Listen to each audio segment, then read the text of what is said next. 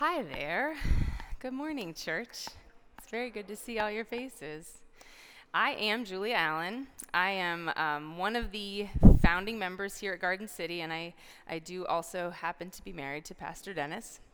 And I have been here from the beginning, but you will usually find me back that way in the kids' space. So I may not have gotten to meet all of you yet, and I would love to correct that somewhere down the line here. I consider it an incredible privilege to get to spend time every week with some of the youngest members of our church.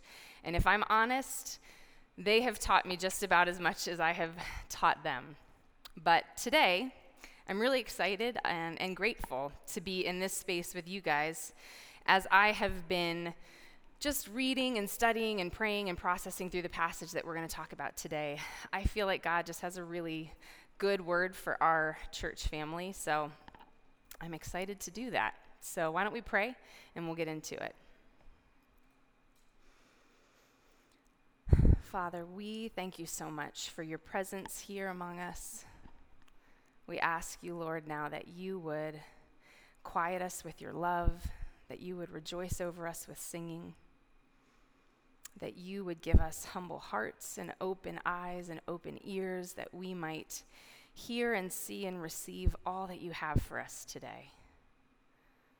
Father, use my words to communicate yours. We thank you and we love you. In your name we pray. Amen. So, if you have been with us the last few months, you know that we have been learning through the book of Exodus, learning about the Israelite people from their time of oppression and enslavement in Egypt through their liberation. And as they have been on this journey with the Lord through the desert, on their way to this land that God promised them, this land that's described as flowing with milk and honey. God has led his people through the desert of Sinai to the base of the mountain where now they are camped. And God has descended onto the mountaintop in this cloud, and he called Moses up to the mountaintop to speak with him. He has been sharing with Moses the law and the commandments. He's invited the Israelite people into a covenant relationship with him, where he has promised to be their God, and they have promised to be his people. They've promised to obey him and to worship him alone. God has given Moses instructions on how the people are to construct a tabernacle so that God's very presence can dwell in the midst of his people as they continue on their journey. And through all of this, Moses has remained up on that mountain for 40 days, and the people have become nervous, anxious, and restless, and very insecure. And in their insecurity, born of lacking a deep relationship with God, they commit an awful sin. They turn their hearts, their devotion and trust and affection to something that is not God. They gather all their gold together and melt it down and shape it into a golden calf, and then they gather around this powerless object and worship it. God is righteously enraged by the Israelites' betrayal of their promise, and in his anger, he distances himself from the people. And then Moses, after coming down to deal with the people, goes back up on the mountain to come and try to plead for their forgiveness. And this is where we come to our passage this week. I'm going to read two portions of Exodus 33 that will serve as our text for today. And you can read along on the screens or in your Bibles or smartphones or whatever you have. This is Exodus 33, 1 through 3 and 12 through 23. Then the Lord said to Moses, "Leave this place, you and the people you brought up out of Egypt, and go up to the land I promised on oath to Abraham, Isaac, and Jacob, saying, I will give it to your descendants. I will send an angel before you and drive out the Canaanites, Amorites, Hittites, Perizzites, Hivites, and Jebusites. Go up to the land flowing with milk and honey, but I will not go with you, because you are a stiff-necked people, and I might destroy you on the way." Moses said to the Lord, "You have been telling me lead these people, but you have not let me know who you will send with me. You have said, I know you by name, and you have found favor with me. If you are pleased with me, teach me your ways so that I may know and continue to find favor with you. Remember that this nation is your people." The Lord replied, "My presence will go with you, and I will give you rest." Then Moses said to him, "If your presence does not go with us, do not send us up from here. How will anyone know that you are pleased with me and your people unless you go with us? What else will distinguish me and your people from all the other people on the face of the earth?" And the Lord said to Moses, "I will do the very thing you have asked, because I am pleased with you, and I know you by name." Then Moses said, "Now show me your glory." And the Lord said, "I will cause all my goodness to pass in front of you, and I will proclaim my name, the Lord, in your presence. I will have mercy on whom I will have mercy, and I will have compassion on whom I will have compassion. But," he said, "you cannot see my face, for no one may see me and live." Then the Lord said, "There is a place near me where you may stand on a rock. When my glory passes by, I will put you in a cleft in the rock and cover you with my hand until I have passed by. Then I will remove my hand and you will see my back, but my face must not be seen." So, as this exchange between God and Moses opens, God is instructing Moses that the time has come for the Israelites to break their camp, gather their belongings, and continue on this journey that he has been leading them on toward the land that he promised their ancestors. God says he will once again send his angel out before the people to lead and prepare the way and to drive out any people they may encounter on their way. But this time, God says, he will not go with them because they are a stiff-necked people, and in his anger he might destroy them. That word stiff-necked is an interesting word. It's a Hebrew word that means stubborn and obstinate and rebellious. But in a very literal sense, it evokes this image of a person just pridefully resistant to relaxing their shoulders, softening, humbling themselves, and bowing before the Lord in worship.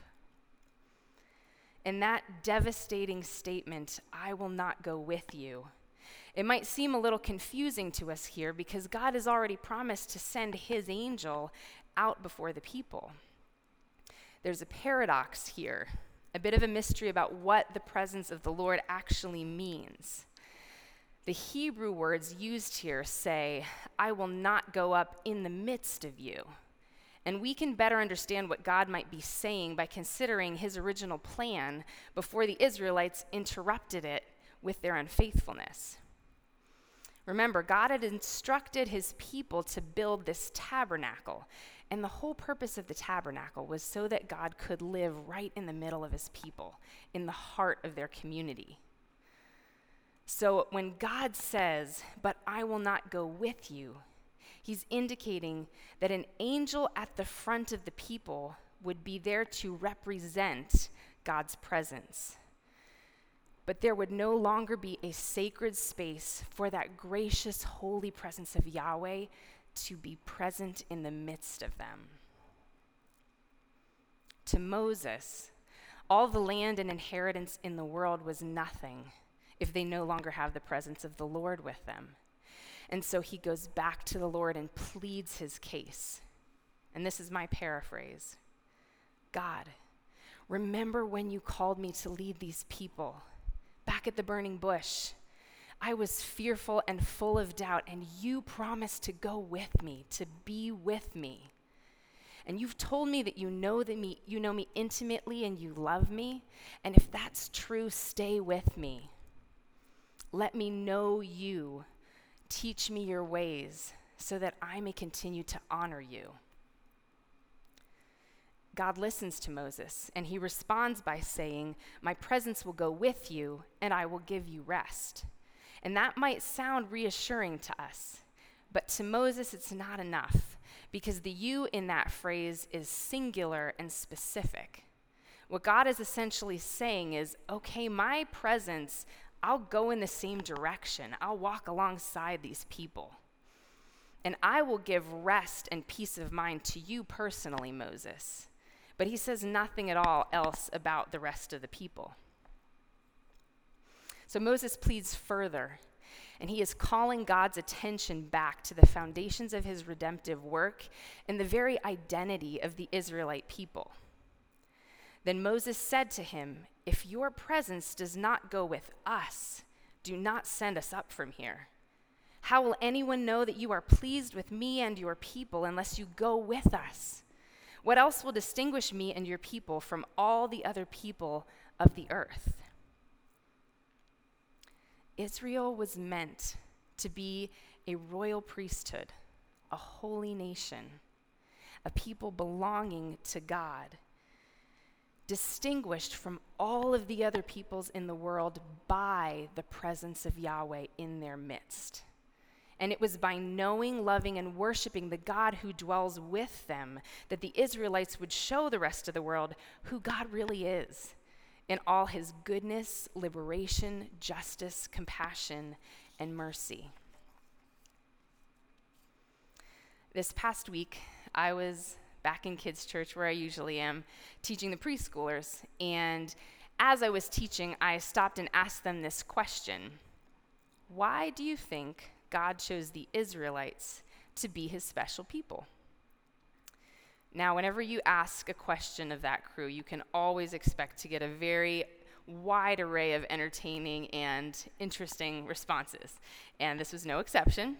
So a whole bunch of little hands popped up, and the first little guy I called on started to tell me how he was going to Florida soon, and that was really exciting because they have more sunshine there.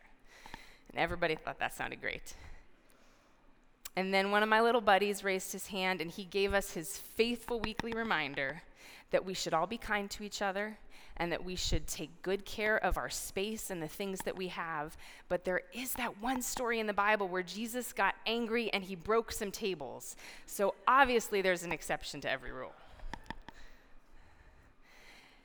And then one of the kids, Valerius Harris, raised his hand and said, "Because they were his friends." His words really affected me, and I asked him to repeat his answer to make sure all the other kids heard, because it felt like a holy moment.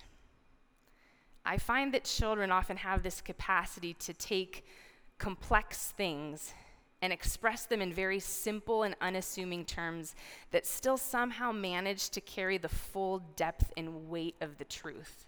And this felt like one of those times to me, because there are much more theologically complex ways to describe the relationship between God and the Israelites. But at its core, it was a relationship, not unlike a friendship. God wanted to know his people and be truly known by them. It was intended to be a relationship marked by intimacy, devotion, trust, and love.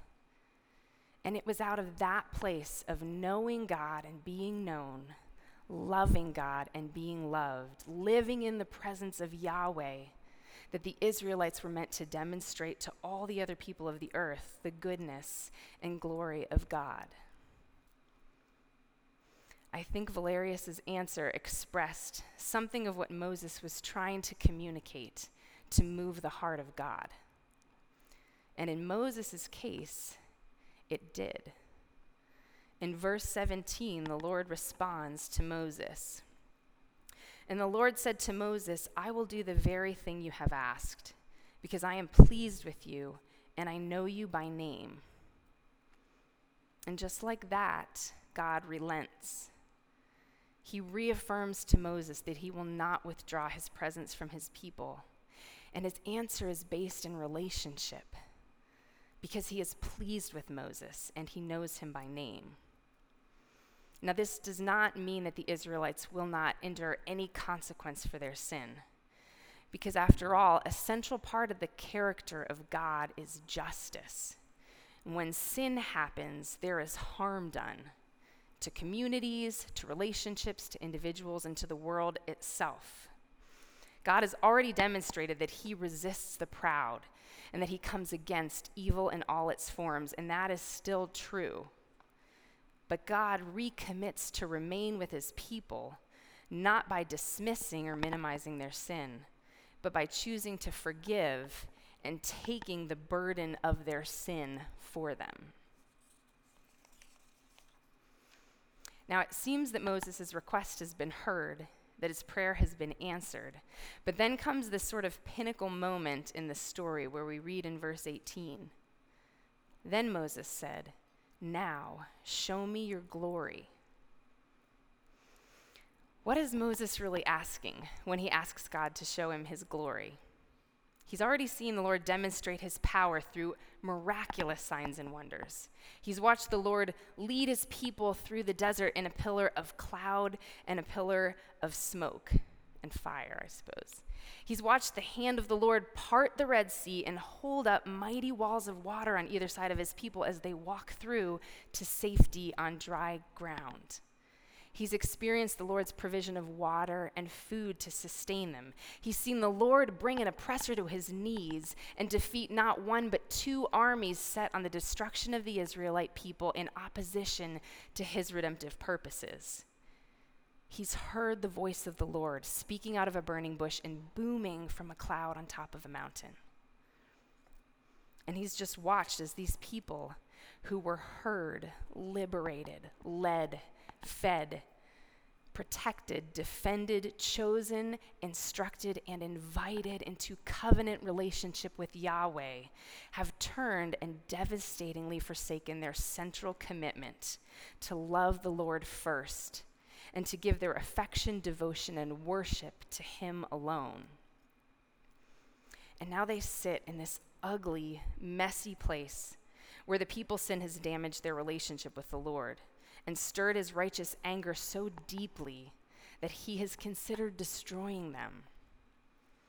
And Moses has boldly interceded on behalf of the people, and God has heard his plea and promised to remain with them and uphold his end of a broken covenant with an undeserving people, promising to do the very thing that Moses had asked.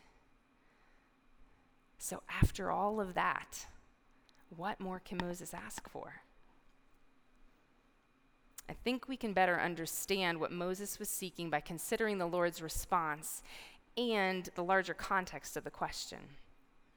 To Moses' request that God show his glory, God responds, "I will cause my goodness to pass in front of you, and I will proclaim my name Yahweh in your presence.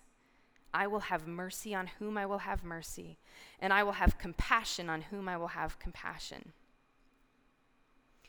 In response to Moses' request to see his glory, God offers his goodness, his mercy, his compassion, and the fullness of his character encompassed in his name, Yahweh. It seems that after all that has transpired, Moses is making one more request to God out of this lingering concern or insecurity. God had communicated earlier that his presence would not go with the people because in his anger over their sin, he might destroy them. And they're still human, right? Sin will continue to be a reality they struggle against. It's as if Moses is offering this quiet plea, "God, will you still love your people as you have loved us before, even in our sin?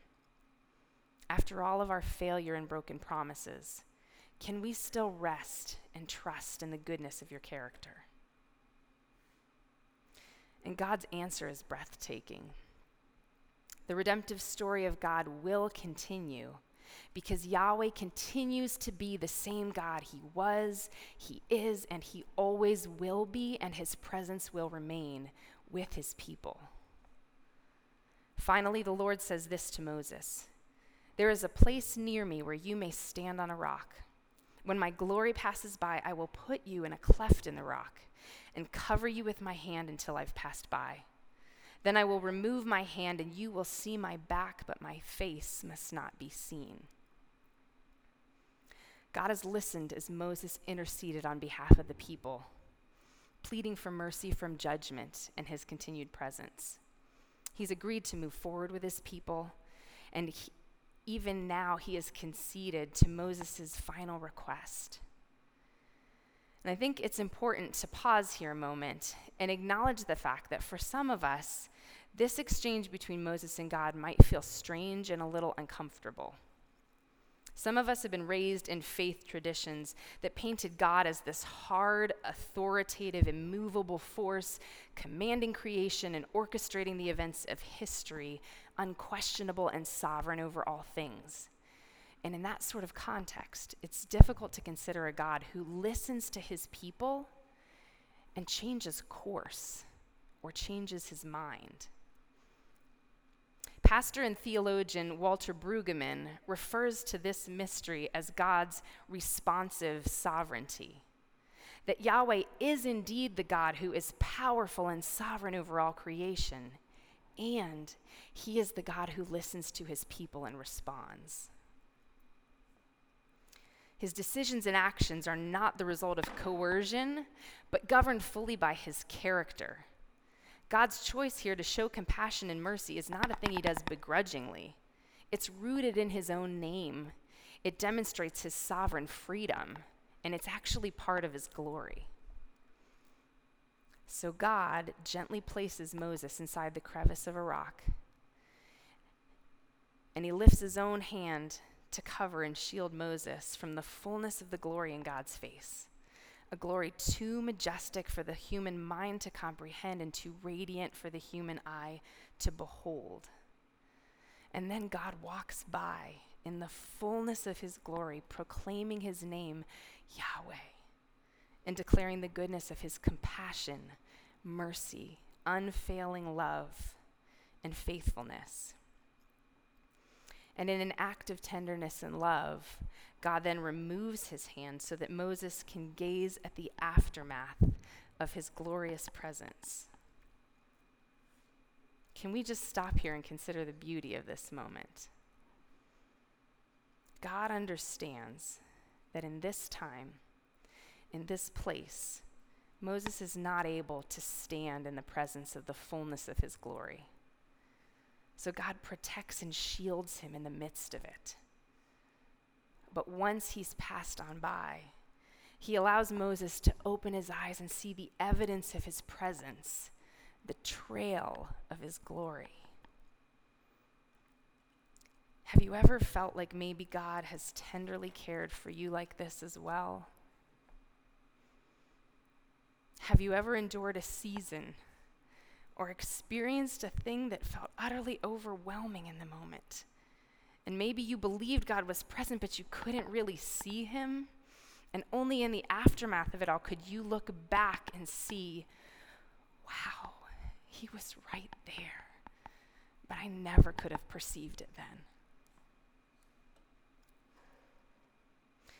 And what makes this story even more powerful is that this exchange between God and Moses happens in a very significant place. Earlier in the book of Exodus, Moses first encountered God in the burning bush in a place called Mount Horeb. And Mount Horeb is another name for Mount Sinai, the very place where Moses and God are meeting right now. The first time God appeared to Moses in this place within the burning bush, it was there that God first revealed his personal name, Yahweh, as Moses shielded his face in fear from the overwhelming presence of God. And now, with courage born over time spent knowing and walking with God, Moses boldly seeks to experience even greater depths of the glory of God than he has yet known. And in this same place, the Lord declares again his name, Yahweh. So, what does that all mean for us? I think it means that the single greatest pursuit of our lives is God's presence. I think it means that only in the presence of the God who knows and loves us can we truly understand our own identity, both as individuals and as a community.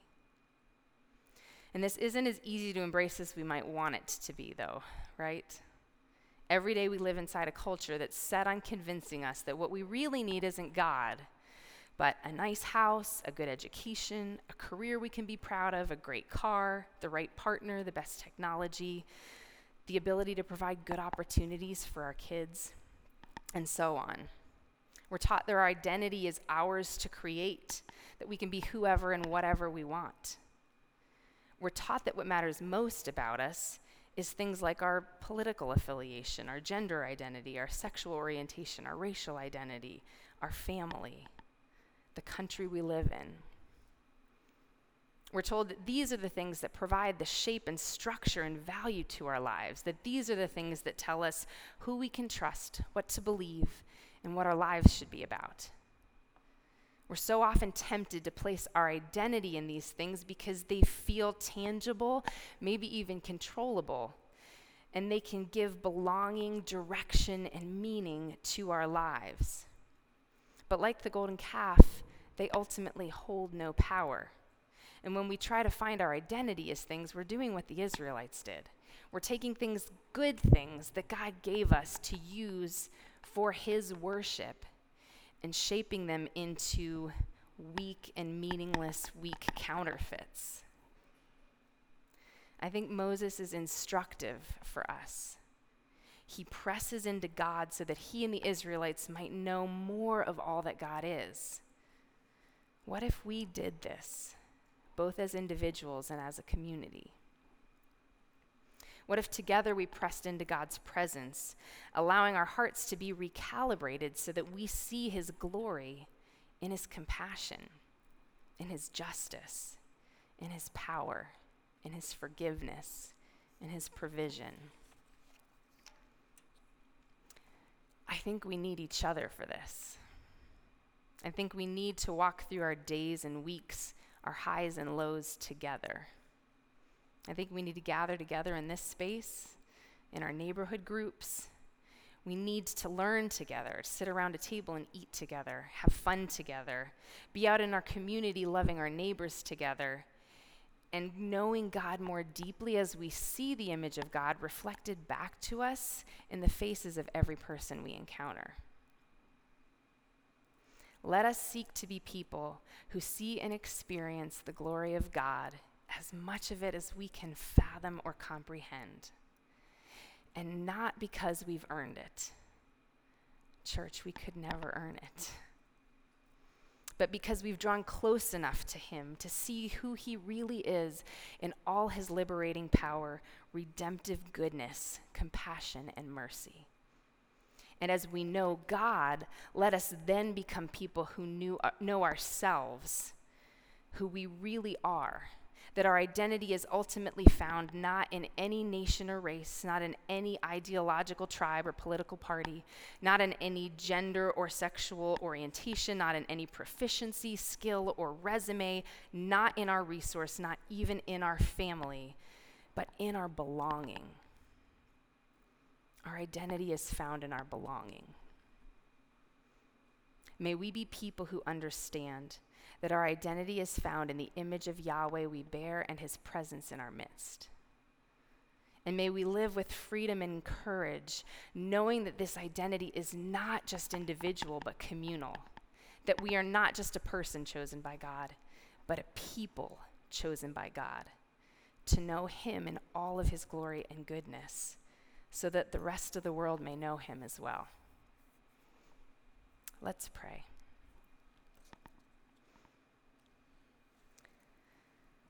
Father, we do thank you that you are the one who tells us who we are, that you call us your own, and that we don't have to be perfect for you to call us that.